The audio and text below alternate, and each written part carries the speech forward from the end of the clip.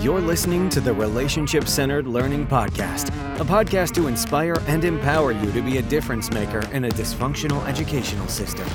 Hear weekly from adults and students who are having a radical impact in the education space as they share from their minds and hearts, giving us practical tools that we can take back to our classrooms and campuses. Here to take you outside the educational box is author, disruptor, and your host, Kevin Curtis.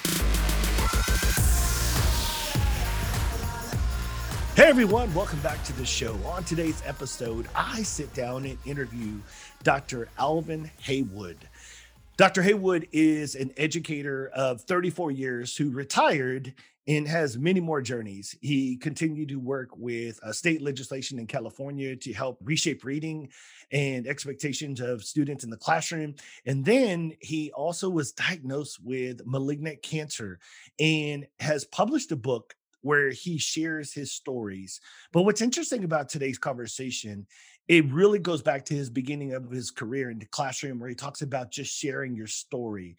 And teaching in the 70s, what I was really intrigued about today's episode is how he was putting, as he uses today, a human approach as teaching in the classroom, which was, not in the majority back then, and how he struggled through that mindset and how he kind of worked his way through education, realizing he stood out.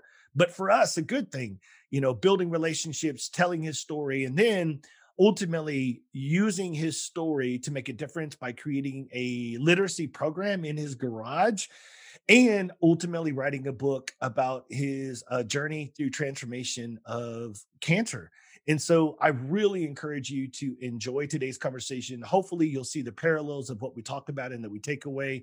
If you want more information about Dr. Haywood or more information about our CSRP coming up in June 22nd through the 24th in Austin, head over to rclfirst.com and you can click on the link about the conference to be a speaker at our conference in July, or any other training opportunities or resources that we have for you today. Hey, thanks for tuning in. Let's get started. Welcome to the Relationship Centered Learning Podcast, where we put relationships at the center of all learning. I am very delighted today to have Dr. Alvin Haywood. Dr. Alvin Haywood, welcome to the show, sir. Thank you. Glad to be here. Absolutely. So, Dr. Haywood, before we even jump into today's content, we always talk about connections before content. We do that in what I call the Flip 5 format. So, Alvin, I'm going to ask you 5 questions. You can ask me 5 questions just to get to know each other a little bit better. I'll start off with just something simple.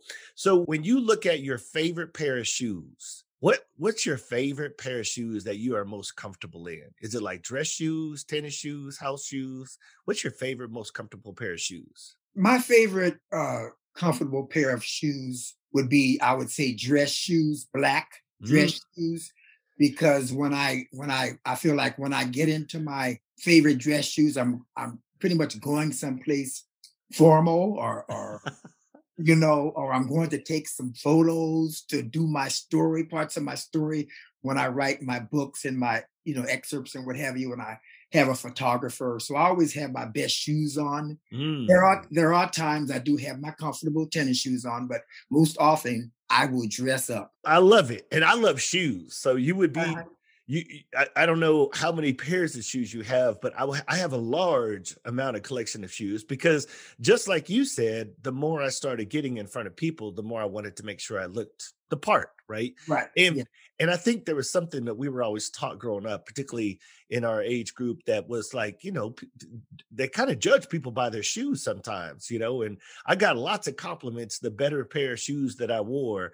And being on my feet all the time, I really wanted to have something comfortable. So I'm with you. A good pair of nice, comfortable dress shoes, I think it not only looks good, but it feels good. Yes, exactly. All right. Question number 2. If I stick with dress, are you a tie guy or a no tie guy? Do you like to wear ties, or would you prefer to not wear a tie?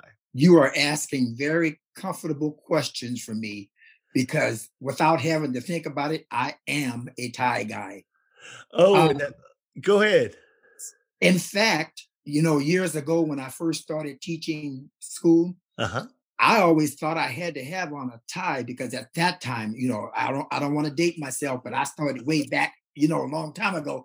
And we were in that dressy era where, the formal school teacher had the tie and the suit on. And for a long time, I could not come out of my suits and ties. And I remember when I finally did, and it felt so good, to be. But I just felt like, a teacher is supposed to be dressed up. Right. That was the mindset Well said. back in the 70s. Let me just say it. Yeah, yeah. It was a mindset. So, you know. I obviously did not teach during that era. I was a little 20 years later than that. But what I will tell you is I was a high school coach and teacher. And so it was interesting because what I realized is when I got into administration, I really thoroughly enjoyed the ties. Right. Oh, So all of a sudden, I loved having ties. So much like shoes, I started just gathering lots of different ties. I love different yes. ties and textures and looks Right. and mixing and matching. And so Yes. before you knew it, I just really loved the dress clothes part of it. It just felt good when I Yeah. wore a tie and I wear a really good, nice, Yeah. comfortable pair of shoes. And they always say when you look good, you feel good. And I Yeah. started to experience that. Yes. And also I learned too, and I don't know if it's that much now, but really, even today in some circumstances, people do react to you differently when you're dressed up and have a tie on. They kind of see you, and I don't know whether it's always positive or negative, whether it's always positive, but in many cases it's positive. Absolutely. Uh, So question number 3, I'm gonna go back to your childhood. So okay. was there a meal that either your mom or your grandmother, somebody made in the family that you just had a childhood meal? Do you remember a childhood meal that you would just really thoroughly enjoy or look forward to when they cooked it? My family, my parents were from New Orleans, Louisiana, and my two older sisters and a brother were born there. Okay. And then they moved to California, and myself and a younger brother were born here in California. But my mother was really into the Creole cooking Okay. and gumbo, uh, greens and cornbread, jambalaya. Those are the things that I really remember. And they talked about New Orleans all the time. So Mm, those kinds of meals, yes. I would say if you ask for one, I would say greens, collard greens, mhm. meat, Absolutely. Yes. cornbread. That was it. Yes. In fact, it was about, I don't know, maybe 10 years ago, I got introduced to hot water cornbread, and I had Uh-huh. never had hot water cornbread. And I was up in East Texas and Mhm. visiting a friend, and his mom was making cornbread, but he said, "Hey, we're gonna have hot water cornbread." And I was like, "Wow, Yeah, I've never had it." Delicious. Oh my God, just a I different remember that. texture. Yeah, I Yeah. remember that too. Yeah, absolutely. I just think food and family and memories, it's amazing when I drive back to the side of town of San Antonio where I grew up. I can start to satiate like foods and like Uh-huh. a restaurant that I used to eat over there. I could start to get these memories of food. And I think Yes, food yes. sometimes brings back a lot of memories. And so that's why I chose to ask that question. Yeah, and it's a perfect one because food is connected to family Uh-huh. and to so many other things. Absolutely. So, question number 4, out of all your years in getting an opportunity to be in many different places, if you could live in just one place, where would you love to live? Right where you're at, or would you prefer to live somewhere else? You know what? I've traveled to different places, both in the United States and abroad. Uh-huh. And everywhere I go, I enjoy those places. They're beautiful. I have not been to Texas that I can remember, but I've been to several other states. But I find that everywhere I go, it's always so beautiful. And you see, you see things that you don't see when you're at home. Hmm. But at the same time, home is where I'm comfortable, and home is where home. I Hmm. know when I get back home, I'm not going to be getting lost. Yes, But sir. that's not always in concrete. I can get lost here too. Uh, but when you're home, you're comfortable, and home. And they say there's no place like home. Absolutely. But so, in answer to your question, when it's all said and done, I'd rather live where in the place where that I know, Uh-huh. which is here. Right. But so many other places, I'm sure I could live too, and love those places. But if it all boiled down to choosing, I'd rather be home in a place where I know. Absolutely.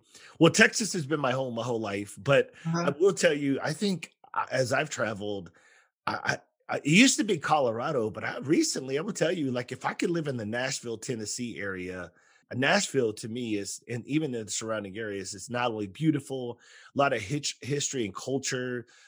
Yes. I'm a country music fan, so a Oh, lot of okay. country music. But I don't know. Recently, Nashville has popped up as one place, man, that I think that, oh, I could live there. If I could live somewhere else right now, I think Nashville would rise to the Oh, surface. yes. All right. So last question. We started with clothes. We'll finish with clothes. When you put your socks and shoe on, are you a sock shoe shoe? Are you a sock shoe? How do you put your socks and shoes on, Alvin? Oh, interesting. My God, that's a question. That's a different one. That's a good one. Whoever thinks about that?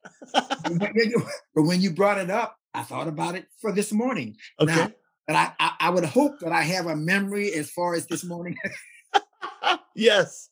But it appears that I am a sock, shoe person. Me too. Yeah, I put Yeah. on one sock and usually the left foot, Yep. usually the left sock, then the right sock. And then, I put on my shoes Yes. And later. it's so funny because I have the same order. I go left, right, left, Okay. right. So, Uh, so very similar. But believe it or not, I have met some people that are sock shoe. They put a sock oh, and a shoe on interesting. and a sock and Oh, a okay. shoe. And it's just very interesting because Right. again, everybody does it different. But I think in our own world, we kind of just take it for granted that everybody does what we do when it comes to Yes. things like that. Yes. All right, Alvin, you get a chance to ask me a few questions to get to know me better before we jump into today's episode. So, what would you love to know about me, sir? Well, let's see. What was your favorite subject in school? Ooh, believe it or not, it was writing. When I went into education, I really thought I was going to be an English major. Not that I like to read, but I was very much into creative writing. So, Okay. creative writing and writing in that sense was just something where I could write poems, short stories. Yeah. Just even I even wrote a kid's book back in high school, and so there was just so much that I was thoroughly in love. And I will have to say it was possibly also because of my language arts teacher in high school. I had her for 2 different years back to back, from regular language arts to creative writing, and so I think she had a lot to do with shaping it. But I would say back then, the first thing I would say is creative writing or writing. Yes. Interesting. And Mhm. same here. Writing was one of my, in fact, in the preface of my book, Mhm. I even say in that short preface on that first one of the first pages in my book, Mhm. ironically, that you bring that you say that, I tell how as a child, I didn't know that I was going to end up in education or teaching at that time, but I would sit down for hours and just write letters and form letters like the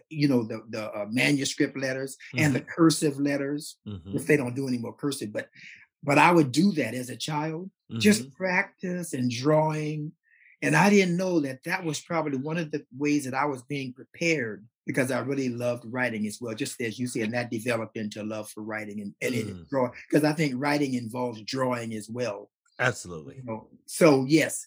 Okay, so question number two, if you could have been anything else other than somebody in education, Mhm. as per se, what Yep. what career would you have chosen, do you think? I think I would have been more involved in outdoors education to youth. That's always been my dream. I wanted to take youth outdoors and show them hunting and fishing and Oh, camping and respecting the outdoors. I really love the outdoors. But yeah, I think if you ask me, and I've had a few people say, if no money was an object, what would you be doing today? And that's it. I would be opening up a youth outdoors facility where I could just bond with youth and teach them the outdoors, and that's where my favorite place is. And so it's kind of a win-win situation, but that's where my mind goes when I think about that. oh, interesting. Very, very interesting. And I'm not sure if I wasn't so much of an outdoors person. In fact, let me just actually, I was an indoor person. I really like being at home or being indoors. I really wasn't an outdoor. Although as a child, I did go fishing. We had a lake over the hill that we would go to, and it had a golf course, and we would chase golf balls and then sell them back to the golfers. Yes, an early entrepreneur. I love it. But it really wasn't. I really wasn't into the outdoors. Uh-huh. But anyway, let's see. Question number three. I hadn't thought about all of this, but what is your favorite mode of transportation? Ooh, okay. when I travel, obviously not taking into consideration, I'm not I love to drive locally, but when I started traveling and I was up to sometimes 150 days a year, Alvin, I would tell you Uh-huh. flying to me was just like, even if I was going into, and in Texas, we're geographically so spread out. So like Dallas is 4 to 4.5 hour drive from San Antonio. And, used to do it at first. And then I'm like, fly, it's 45 minutes or 40-minute flight. So flying to me is something I was not comfortable with as a youth, but it is something that I used to get motion sickness when I flew. And so now I'm so comfortable flying. Flying is just to me my Yeah. favorite modes of transportation, particularly even if I'm going just to Houston, which is 3 hours away. Oh, I'm like, I'd rather drive, I'd rather fly. I'd rather yeah, fly. And anytime I can fly, I'd rather fly. I just think it's convenient. I'm comfortable with it. I trust it. And it just, I've learned that time, 3 or 4 hours, it sounds great sometimes. And there is times I need to drive, but I really thoroughly realized you gain back so much time if you can fly and get to your place. You're on the ground and running within an hour versus 5 or 6 hours. yes. And I think that the more as you that was very important when you said that you used to get what do you call it? Motion Motion. sickness or air sick. Yeah. Yes, and I did too. And my ears would plug up Uh-huh. all the time, and I couldn't hear for a long lengths of time after I got home from a plane trip. Hmm. It does not happen anymore, and I Right. think that that's because I had been traveling more. Yeah. Oh I no, I think our bodies adjust because I would tell yeah, you, I've just become more and more comfortable. Now it's like second nature. yes, Yes. yes. All right, now was that 3 questions? Yes, sir. We're on number Okay, 4. okay. Number 4. I don't know if you're on a daylight saving time there. We Are are. you? Yep, You are. we are. What do you? Okay, what do you prefer? Do you prefer daylight saving time where you have a longer day, or do you prefer your standard time where it gets dark earlier? It's so funny because I've had it my entire life with being Uh-huh. in Texas. So we've always had daylight savings. And so I've always made the adjustment. But being an outdoorsman, I prefer the longer days. And just Uh-huh. for the fact that Right. you get that extra hour of outdoors time. So, like if I was hunting or being outdoors or whatever, I would be like, oh, it's getting dark a little bit earlier now. You have to make that adjustment. So, Right. you know, to be honest with you, I just like us to stick with one because, Yeah. like, Now I, that's I, me. That's me. yeah, yeah. So, but that's a great question. All right, last one, number 5, sir. Let's see. In terms, how much of an alone person are you? Do you like to be with people all the time, or are you a more of an alone kind of person? It's Or a do you like to yeah. It's a great question, Alvin. I'm more of an extrovert. Well, here's the deal. I think it's hard to be a full-time extrovert. There are times, like I said, when I want to disappear into the woods or Yes. take a drive and be by myself. But for the most part, I think if how I'm particularly wired, I thoroughly enjoy being around people or in front of people.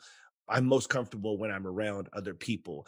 Not that I can't be alone. And like I said, I think the older I've gotten, the more I realize that alone time is key to Uh-huh. recharging sometimes. So I think there's a balance. But if I own it and I am honest to myself, I think I'm much more of an extrovert and prefer to be around other people. Oh, good. And I'm more of an introvert and was like, by myself doing things, reading and a lot of reading and a lot of, but as I got older and especially I went into teaching only because somebody suggested it. And I didn't say me a teacher, I don't like being up in front of people, but I did it. I took the teaching. It was a 5th year program here in California.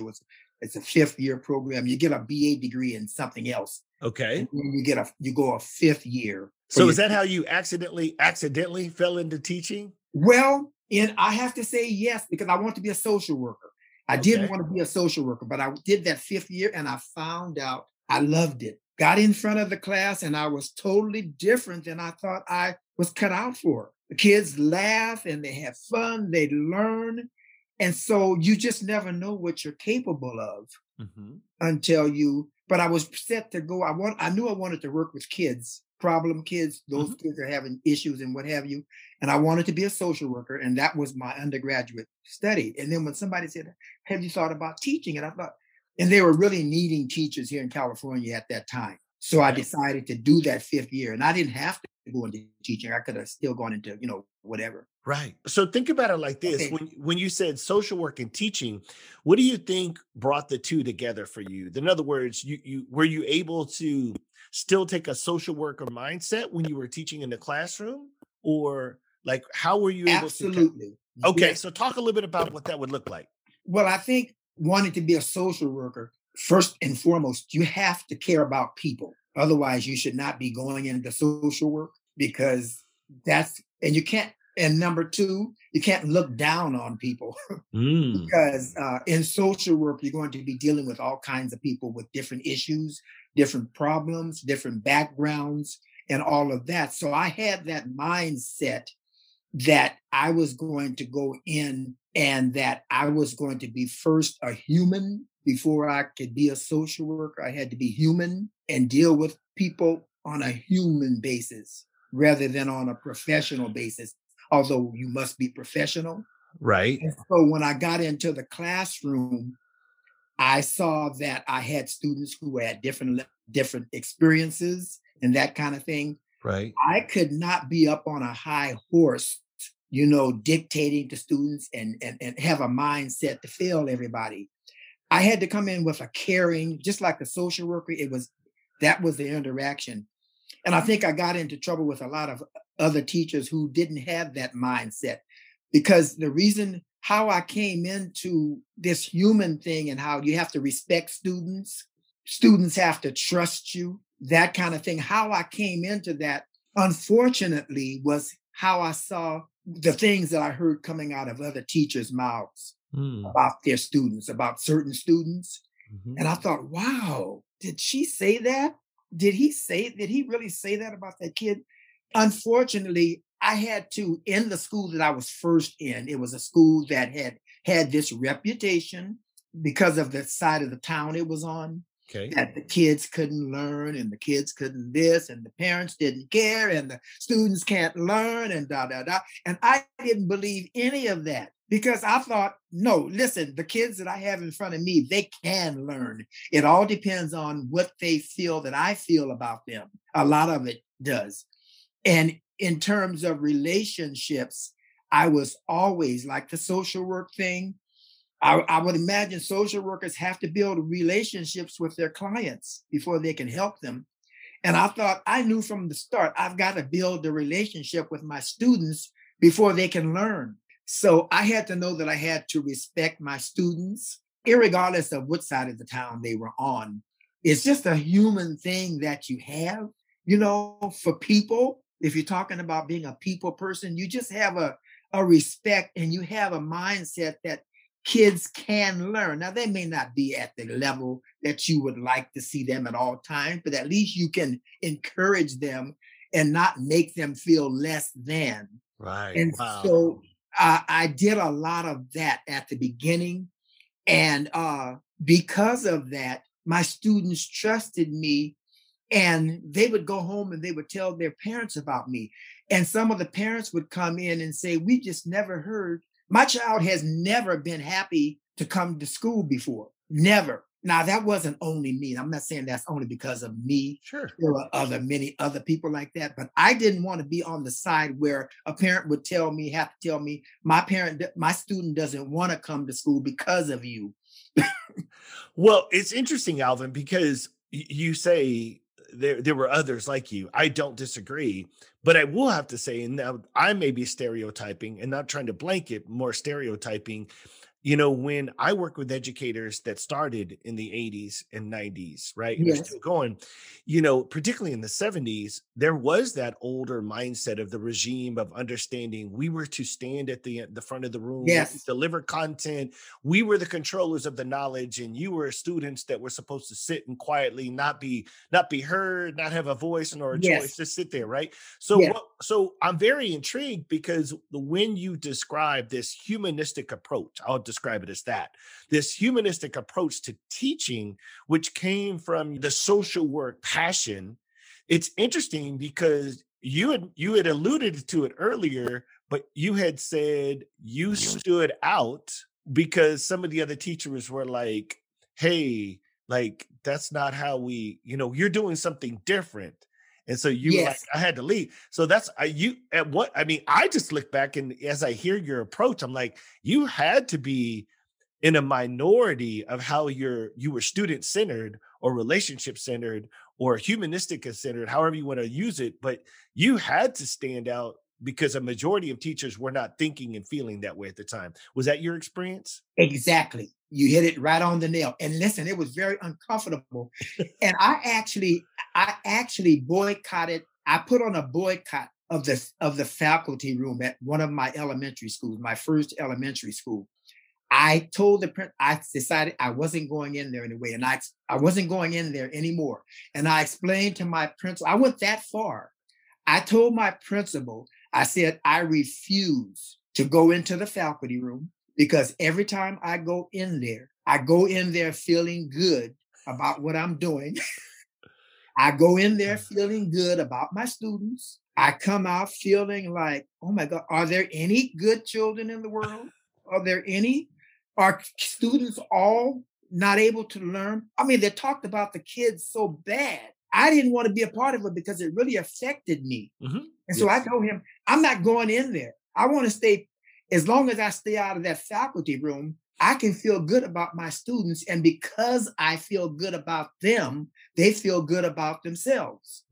Yes. And so I did that for a long time. I eventually ended up leaving that school, but I stayed there for 17 years at my first elementary school. I stayed there for 17 years and Ooh, I fought most of that time. It was about respect. That's what in relationships, right. positive relationships. Forget all of this negative stuff. I want to be positive. I want to be able to pat my students on the back.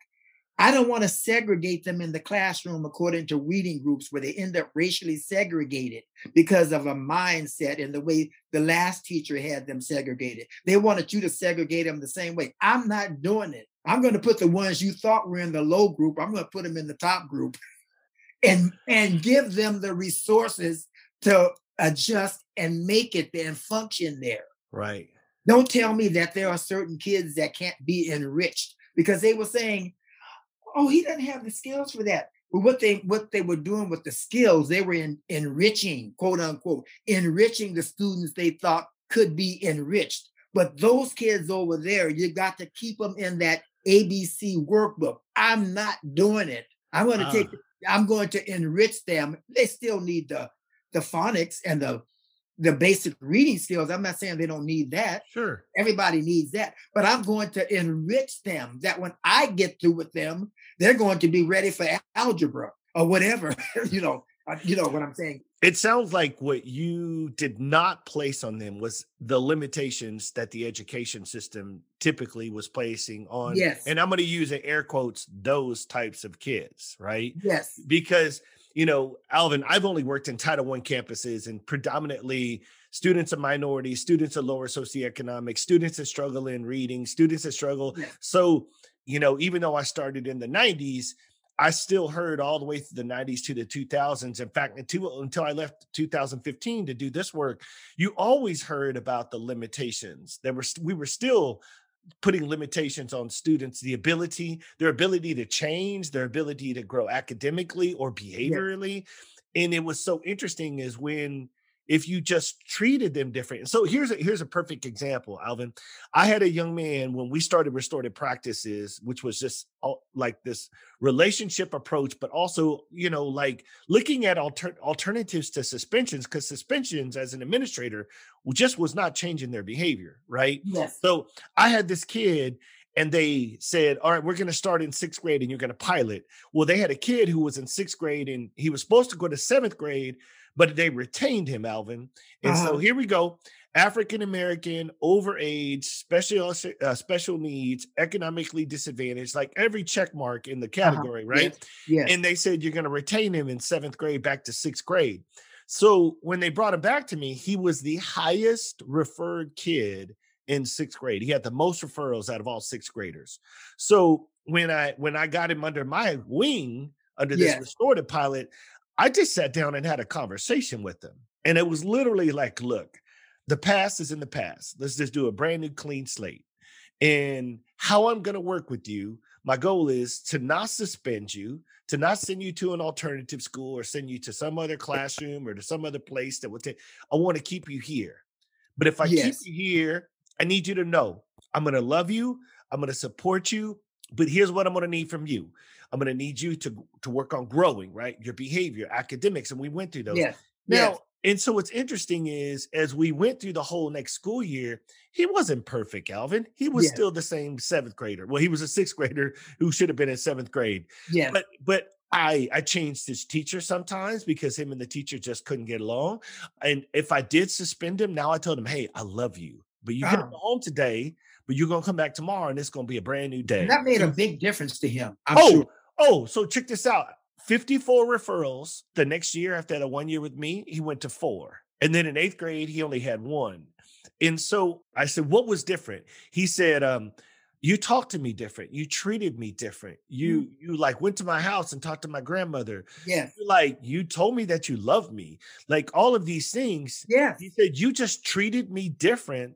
And so I said, so therefore, and this is like almost like rhetorical, but I'm like, so therefore you acted different? And he's like, I guess so, because that was the biggest thing. And I just had to convince the teachers, Alvin, like, hey, don't think of him as the kid who he was last year.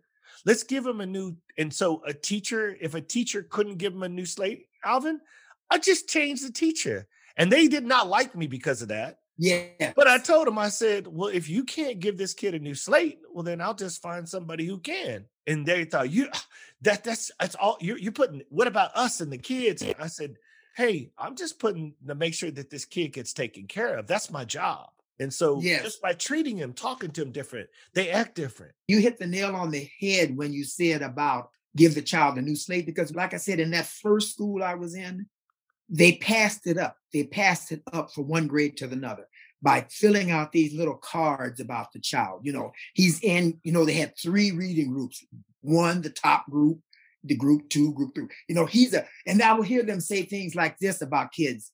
Oh, he'll always be a group 3 child. Ooh. He'll always be this. He'll always be that. He was a behavior problem. Oh, and his parents, watch out for his parents. Mm-hmm. Well, see, they're setting up continued failure. Right. And so I was trying to block a lot of that and counteracting a lot of that. And I got into trouble with it.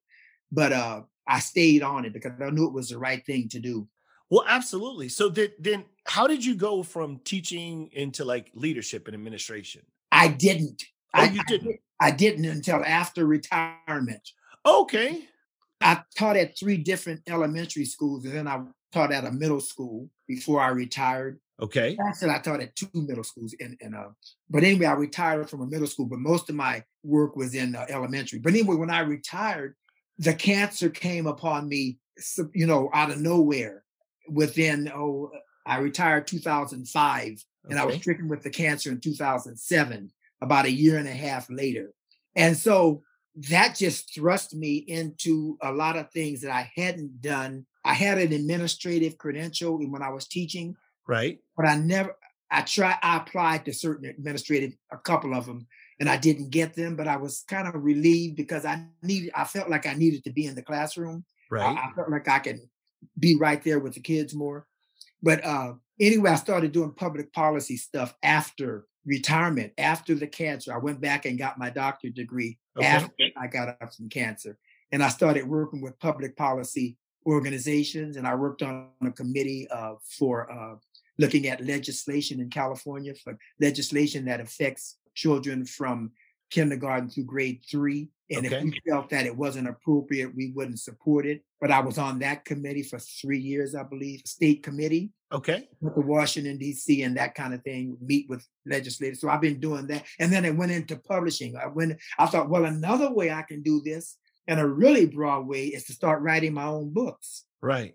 And that's where I got into writing. And I have 2 books out, other books besides this one. My first one's on cultivating early reading development. Oh, okay. And then the second one is students loving math and what's reading got to do with it. And I talk about those things about students loving math. Well, the reason why they can love math is because we've just scared them to death about math. And when they get to high school, it's like, oh my God, if you don't pass this class, you're worth nothing. You're not going to get into college. You're not going to be able to do this. You're not going to do that. And that's all centers around Algebra 1, right? Yes. In fact, I don't mean to stop your story, but Oh, there's a gentleman in Oakland, California, and his yeah. name is Eric Butler. And Eric Butler is like the restorative justice coordinator for Oakland Unified School District. And he was sharing with me when we were doing this work, he started sharing with me, he said, Kevin, the difference between selling drugs and going to college and being successful, Algebra 1. Oh, there you go. That's so funny. Not funny, but that is ironic that you were mentioning, because he said, Kevin, if my kids can't pass Algebra 1, they can't go to college. So therefore, selling drugs and doing other things is the only alternative for them. So algebra is like the gateway of academic success in life or not. And if you're human, Kevin, if you're human with somebody, I mean, what am I missing here? If Algebra 1, that course, if we're going to be so inhumane that we're going to judge a child's life by passing an Algebra 1 class, which nobody has ever shown me has a lot to do with I'm still trying to figure out when I use it. So I'm just saying. Yes.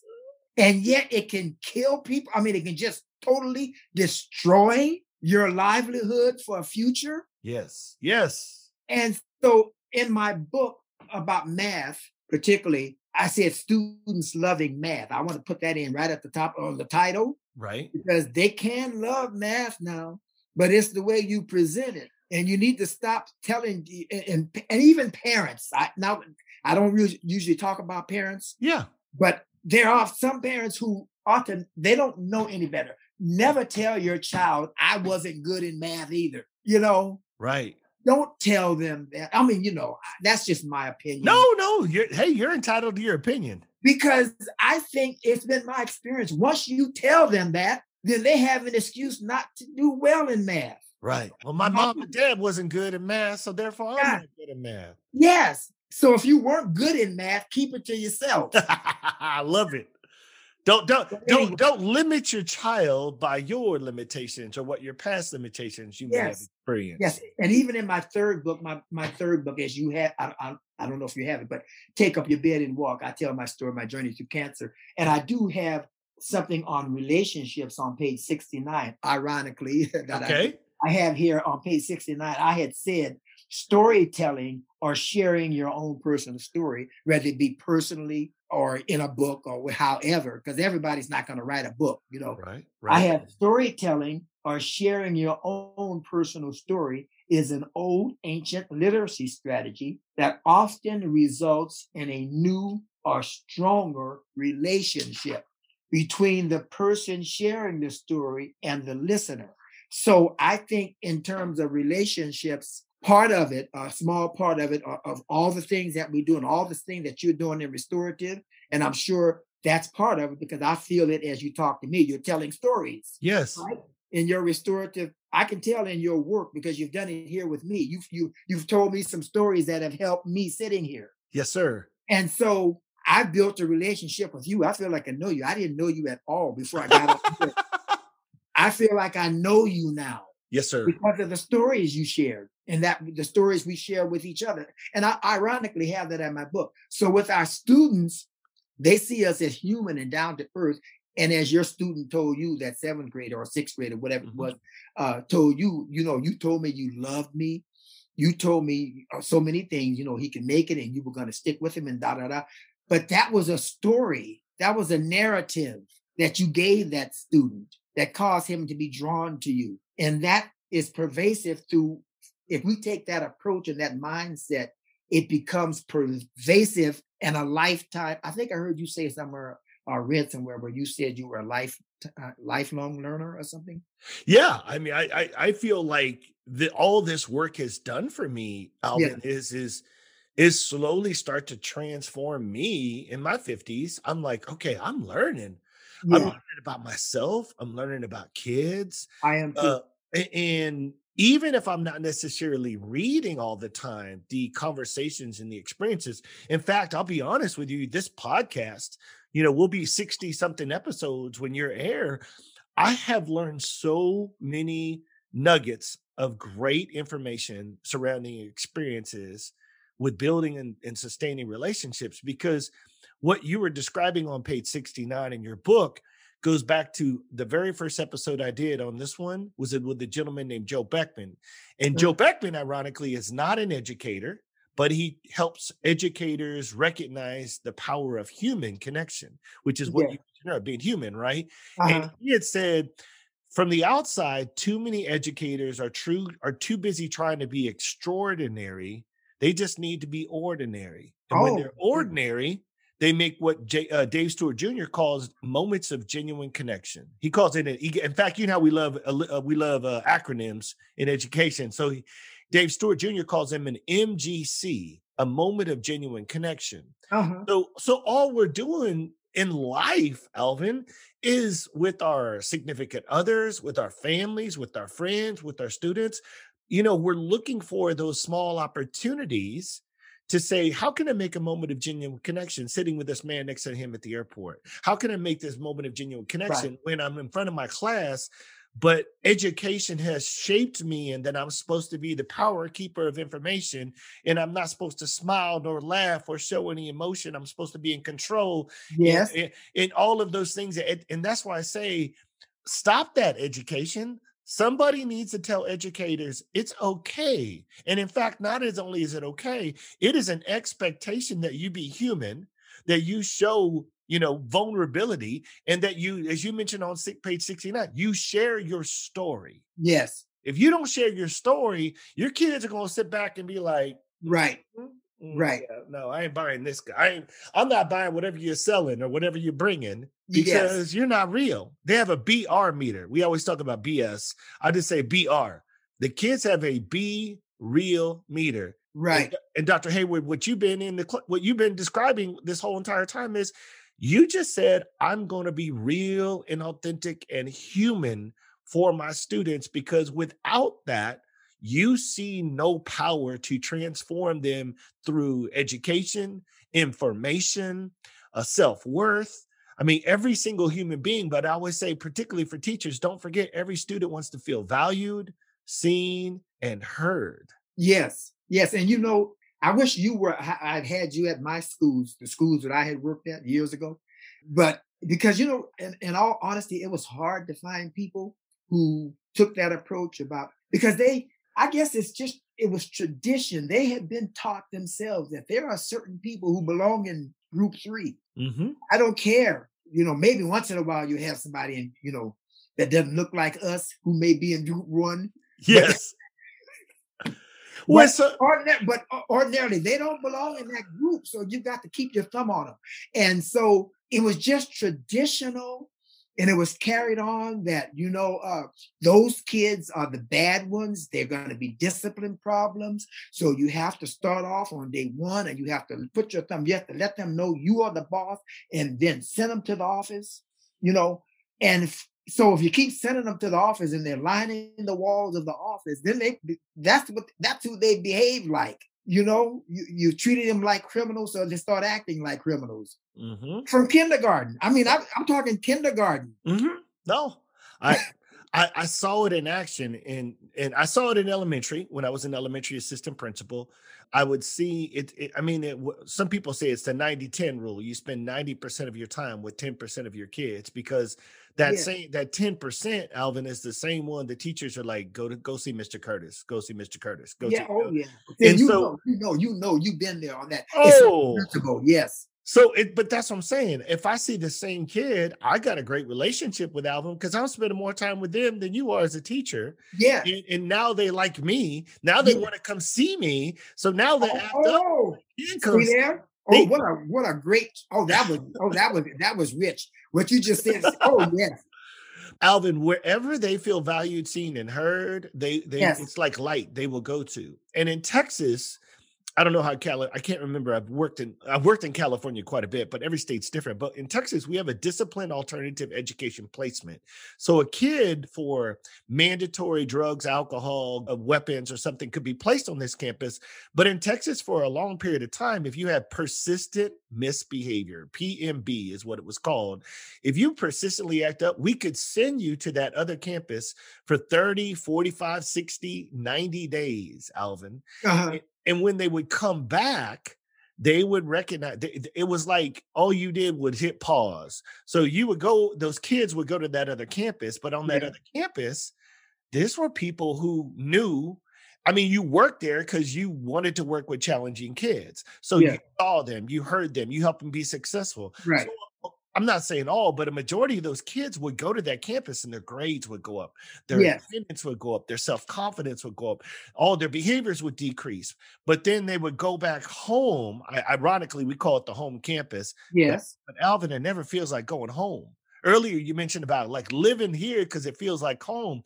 They would go back to that campus and it would feel like the island where people are like, Yes. Alvin's back. Yes. Uh-huh. Yes. Okay. Let's see how long he lasts. Let's see if he learned his lesson. Let's see if he can follow instructions this time.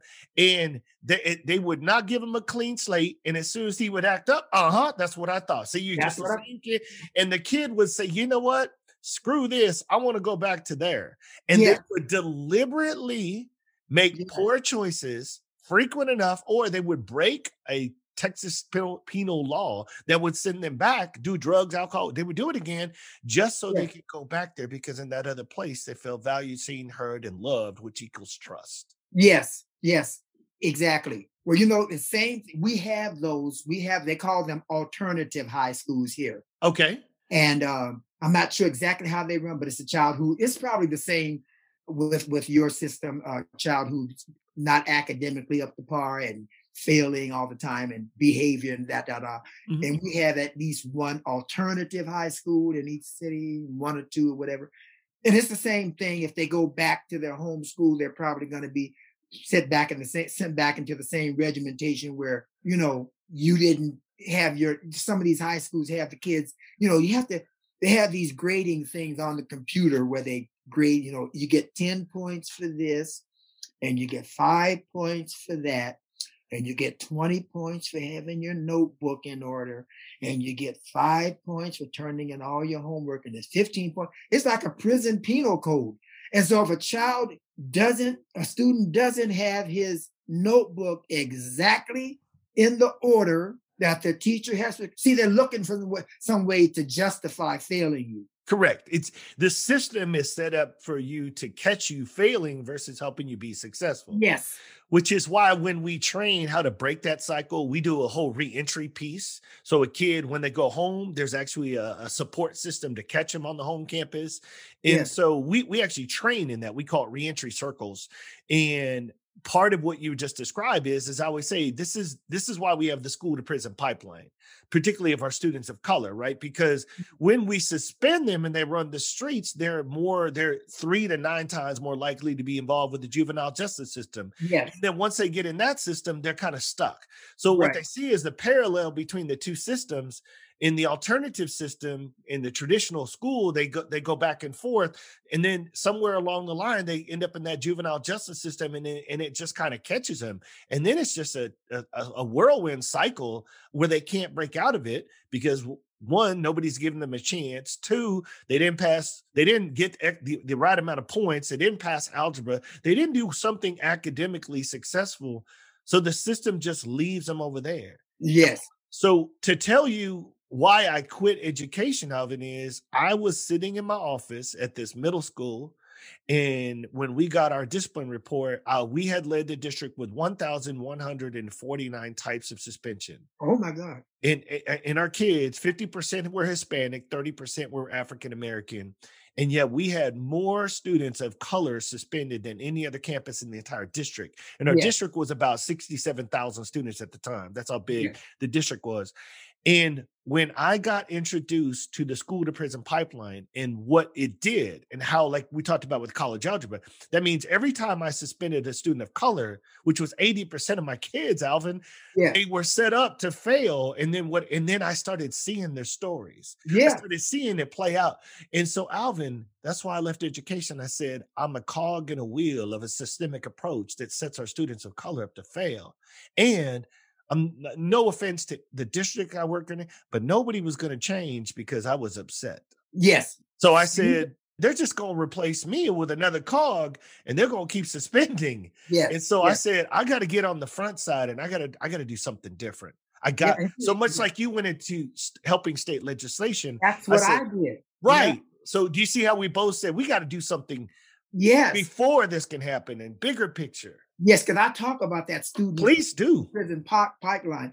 And, and like I say in my book now, and then ultimately after I retired, then of course I came down with the cancer. And then at that point I was fighting for my life, in terms of getting well. And so it took a whole broad, and, I believe in prayer and what have it. I just know that God healed me. And I talk about that in my book. And I went through that and prayed, and I know I got an answer from God. I got an answer from the scriptures and that kind of thing. Yes, sir. And at the same time, I also say in my book that I don't condemn medications. I don't suggest that anybody, if God says you're healed, I don't suggest you go and take all your medication and throw it down the toilet. Although some people may, and I say that in this book because I said, this is what I did. I know God healed. See, we have to learn that. In my book, I tell about the revelation I had. You can read it in there. I had a revelation while I was dying that God was telling me I was healed. And yet I was saying to God, how am I healed and I'm going through all this pain? I cannot take all this pain. I cannot do this. And God kept saying to me, but I said you're healed. My word says you're healed.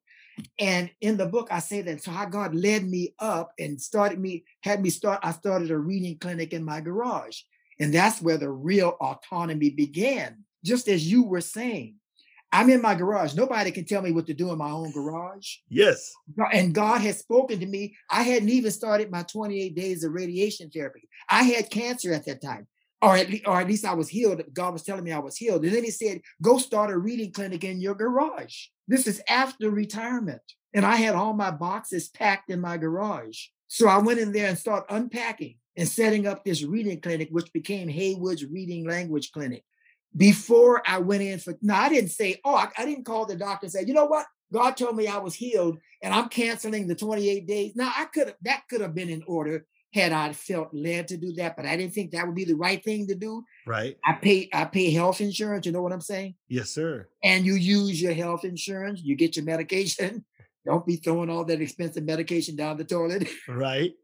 And so I went through everything knowing that God allowed me to get up. I stopped with my clinic for those 28 days and I drove myself to the hospital back and forth, got on the table, let them do what they needed to do and all of that. And it didn't have to work because I hear of so many people who go through all of that, chemo and this, that, and other, and it doesn't work. This has been 14 years for me now. Wow. That was 14 years ago, and I'm still thriving. So I don't call myself just a cancer survivor in my book. I say I'm a cancer survivor thriver. Ooh, thriver.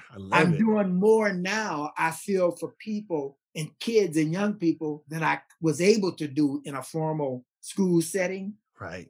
Because I can go where I want to go and I can, take my own program. Yes. And be led. And so anyway, that's what I do say that in my book. And I talk about the spiritual side. And I talk about the importance of following your pharmacist's instruction, take your medications. I'm not too holy that I can't take a flu shot. Right. I'm not too holy that I won't get the vaccine. Right. And the COVID vaccine. So I tell people in my book, God works he allows the medication to work. At least from me. Sure. This is your story, brother.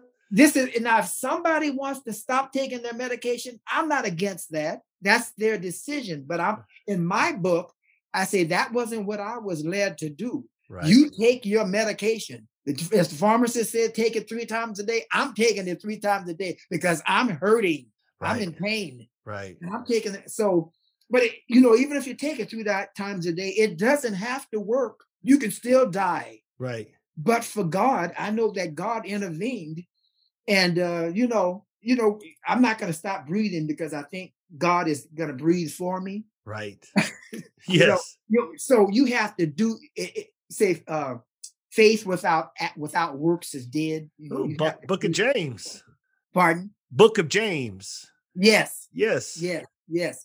And so anyway, I didn't mean to get off into the book part, but No. So let's talk a little bit about what's the title of the book again? Remind me. the main topic. Can you see that? Yes. Right, there you go. Right there. Yeah. Take up your bed and walk. This is my story. Right. And take up your bed and walk is from John 5:8, where the man at the pool who had been sick for 38 years. Yep. And he didn't have anybody. An angel would go down into the water. But he always complained he couldn't get in fast enough. Because somebody else would come in and jump ahead of him. Yep. And then Jesus came along and said, take up your bed and walk. Right. And this man took up his bed and walked. So I liken my story to that. I took up my bed, spiritually, figuratively speaking. Yeah. Walked. And I've been walking for 14 years. I had gotten, and I tell in my book how I had gotten out my clothes to be buried in. Mm. I had actually got them out. I had finalized my will. Mm-hmm. I finalized it. And because, there is the time that at some point we're going to die. And but God was saying to me, it wasn't my time, although all the signs were there and I was in pain. I thought at first, I really thought, from what the doctors had said. Mm-hmm. And again, it has a lot to do with people's words. Words have power. And even the doctor can scare you to death, with the way they present things. It's just like teaching. I had a doctor, when the doctor came in and gave me the news, it's the way he did it that was worse than the disease. I mean, he came in, had no tact, and said, Mr. Haywood, you have, by the way, it's Haywood. I don't know if it's WOOD. Okay. It's not, yeah. He came in and he said, Mr. Haywood, you do have cancer. When the results came in, my first biopsy back in 2007, before I went through treatment and all of that, he said, you do have cancer. And he said, the cancer is malignant. And he said, it's growing fast. And then he slumped and he had this gloomy look on his face, no tact at all. That's scary. That is one of the most scariest things you can go through, because you were intending to live and to do things. And it's not what he's saying, because he's got to tell you. It's the same as teaching. It's not what teachers say. Many teachers say it's not what they say, it's how they say it that can make or break you. Mm-hmm. And so he said, the way he said it was a very dooms way. You have cancer, it's malignant, it's growing fast. And then he slumped down in the chair like he was just despondent and didn't know what else to do. And I had to really get a hold of myself and get up and take control. And I say that in the book. Mm-hmm. And then I kept going to him, and he never got any better. He was just a negative person. Mm-hmm. Just that he wasn't friendly and hardly ever smiled. And so I got another urologist. I asked my doctor to refer me to another urologist, and I've been with him ever since for my regular checkups and everything. So I bring that up because in my book, it's not just in teaching that you have people like that destroy kids. Even in medicine, you have doctors who don't know how to, and medical personnel who don't know how to talk to people. Mm-hmm. They don't now know how to give you news and share your condition, and they can do more harm than good. And you need to get out of there before they kill you. They'll kill you before the disease. I know what you mean. I know. Well, Alvin, words have power. And so what you're describing is tone, timing, circumstances, all of the things that surround. But I think it goes back to what you said at the very beginning. What you found to be a very successful approach for you was having this human-centered, humanizing, that people were human and they hurt and they have emotions and they need connections and they need to know that you care. So as you mentioned earlier, it's the parallel of a teacher or somebody in the education field unpacking information. Yes. Now, obviously, we're not talking about sharing something like somebody has a potentially deadly disease, but just the fact that they're sharing information with a human-centered approach And then you compare it to a doctor who at this point, unfortunately, has to tell you this unfortunate news, but his approach, his Yes. tone, and everything around it needs to treat you again like you just because you have cancer doesn't mean you need to be valued, seen, or heard. Yes. And in the book, I also say that because I had done the research, and the research says doctors themselves say, I believe it was 40 to 50% of doctors feel that they received inadequate training in how to transmit bad news to patients. Hmm. 40 to 50%, I believe it's like somewhere around in there. They felt they didn't get that training.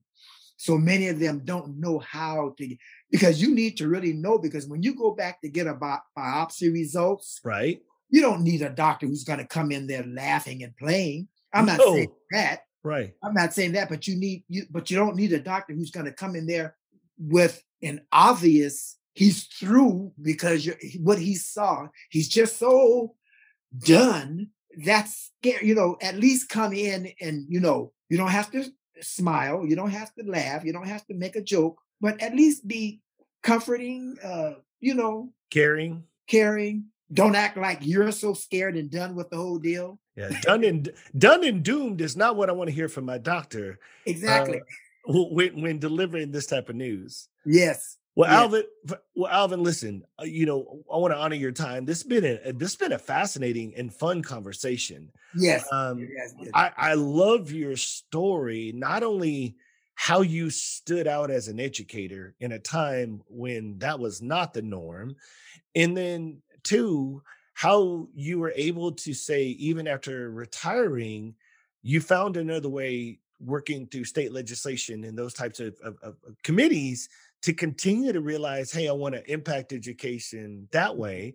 Then you open up a literacy center in your garage right in the middle Yes. of being diagnosed with cancer. Yes. And then lastly, just your attitude and godly approach and more of God centered, which is really relationship centered to me, of Yes. how you chose to tackle and take on this deadly disease, but with the right attitude and with the right circumstances, as far as following medication and following what you believe God led you to Yes. be healed and to be able to share these words and this story in this written book 14 years later. I think it's phenomenal. Oh, thank Congratulations. you. Thank you. Thank you. So if people want to find the book, I'm assuming it's out on most platforms. I saw a post, Yes. it's on Amazon. Is that correct? They can just go to the best way. It's on Amazon. It's on Barnes and Noble. There's a video. I'll send you. It's a little clip that the publishing company did. I found that it was also on iTunes, and I don't know how it ended up on iTunes. I guess you go to, but it's there. I don't know what that meant. I didn't know they put books on iTunes, but maybe because it has music in the video. Right, something like that. But we'll make sure that we put all of that in the show notes so that people, and there's a link that they can click on so they Yeah, can. well, I can send that to you later of the video, but the best way is just simply to go to Amazon.com and Right. type in Alvin Haywood. And I said that because it's not Hayward, because people Right. get that mixed. It's not, they want to type in WOOD, Haywood. Yeah, I was just making sure. I was like, man, am I jacking up your name, Alvin? I apologize if I Oh, no, was. no, that's all right. That's all right. I believe you sound like you were saying Hayward, were you? Oh, I have no idea, because once you corrected me, I was like, OMG, this whole entire time I'm talking about making people feel valued, seen, and heard. Well, maybe it And doesn't. It just came across as you were saying Hayward. no, Many people do that. no, and if I did, I certainly apologize. That was That's okay. That's okay. Oh no, you're not the only one. A lot of people do that, and then they'll, even when I got my COVID vaccination, uh-huh. I'm fully vaccinated now. But when I got my first shot, the nurse, and then they send you out to sit down for 30 minutes, 15, Yeah. 20 minutes, whatever. Yeah. And I went to sit. She filled out my card, and I went to sit down, and I sat there for 15, 20 minutes, and lo and behold, before I left, after standing in line for half the day to get that first shot, Uh-huh. I looked at my card, and lo and behold, she spelled my name Hayward, Hayward. And that's not valid. It wouldn't be valid. Right. Yes. So what did I have to do? I had to push my way up again and say, oh my gosh, she spelled my name wrong. So I'm just kind of, fanatic on that. No. I had to push my way through and have them direct me back to that nurse. Right. She had to change that card. because it would not have been that. But anyway, that's what I'm saying. But if they go to Amazon.com, it's simple. That's the simplest way, and type in Alvin Haywood. They can do Dr. Alvin Haywood, but even Alvin Haywood. Yes, sir. Will do it. But if they type in ARD, it's not going to come up. That's what I'm saying. Gotcha. Alvin Haywood, and then my books will pop up, all three of them. Nice. Well, Alvin, it was a pleasure to finally meet you, kind of in person, virtually. But at the end of the day, your story, your success in life is just another testimony to other listeners and other educators and people who may be struggling or going through a treatment for cancer right now. I think this book can really help start to transform. And I think it goes back to what we just said earlier. I think what your words, written and verbal today, are just exactly what we were talking about earlier. It's your approach. Your written words, your verbal words today have power. So I want to thank you for your powerful words today. I want to thank you for your time. And I look forward to connecting with you next time. Yes, and the same here. I feel the same way about you. And I think you are a very unique person in terms of the role that you're playing and your mindset and your attitudes and how you've helped kids. And you know what? Just sitting, and let me say this before you, just looking at you and listening to you, I can just tell you, I know you're a genuine person. Because have you ever just looked at some people and they're talking and saying things and you can just tell there's something else behind there that's not right? And it's not genuine, and it's like, but I can just tell, I know you are for real. Well, Alvin, I really appreciate that. You know, what's interesting, and I tell people all the time, it's because of this work that brought down the barriers, that really stripped away any narcissism, any beliefs and biases and ideas. I mean, I have learned so much about human people and human connections in this work. Yes. That at times, in order to be effectively a human connector, you have to look in a mirror sometimes. You do. And I think I look back and I used to tell kids to kick rocks. I used to tell those kids, Alvin, I'd be the one that this kid is never going to be successful. I used to put the limitations. I used to use my words in so many different ways of not empowering students or myself. And so I appreciate your comment and your compliment. The reason being is I feel like for the first time in the last couple of years, I'm really coming into who I really am as a person. Yes. And I think the world, my 2 failed marriages, education, I mean, I've been having to reshape myself in so many different ways. For the first time in a long time, I'm not reshaping for anyone. I'm getting to be me, and I'm figuring out who I am. Yes. And that is such an empowering piece of life. Here. Oh my God. It's so empowering to start to figure out not just your why, but who you are, why you are. And then you get to meet people like you through this platform, and you just think, you've made my day a better day today just by listening to your conversation. You've made my day a better day by listening to this conversation. And so I'm going to hope that our listeners feel the exact same way. So as we close up this episode, what I'm going to tell you listeners is check out Alvin's book, head over to Amazon, find out his story, share his words, and we will connect with you next time.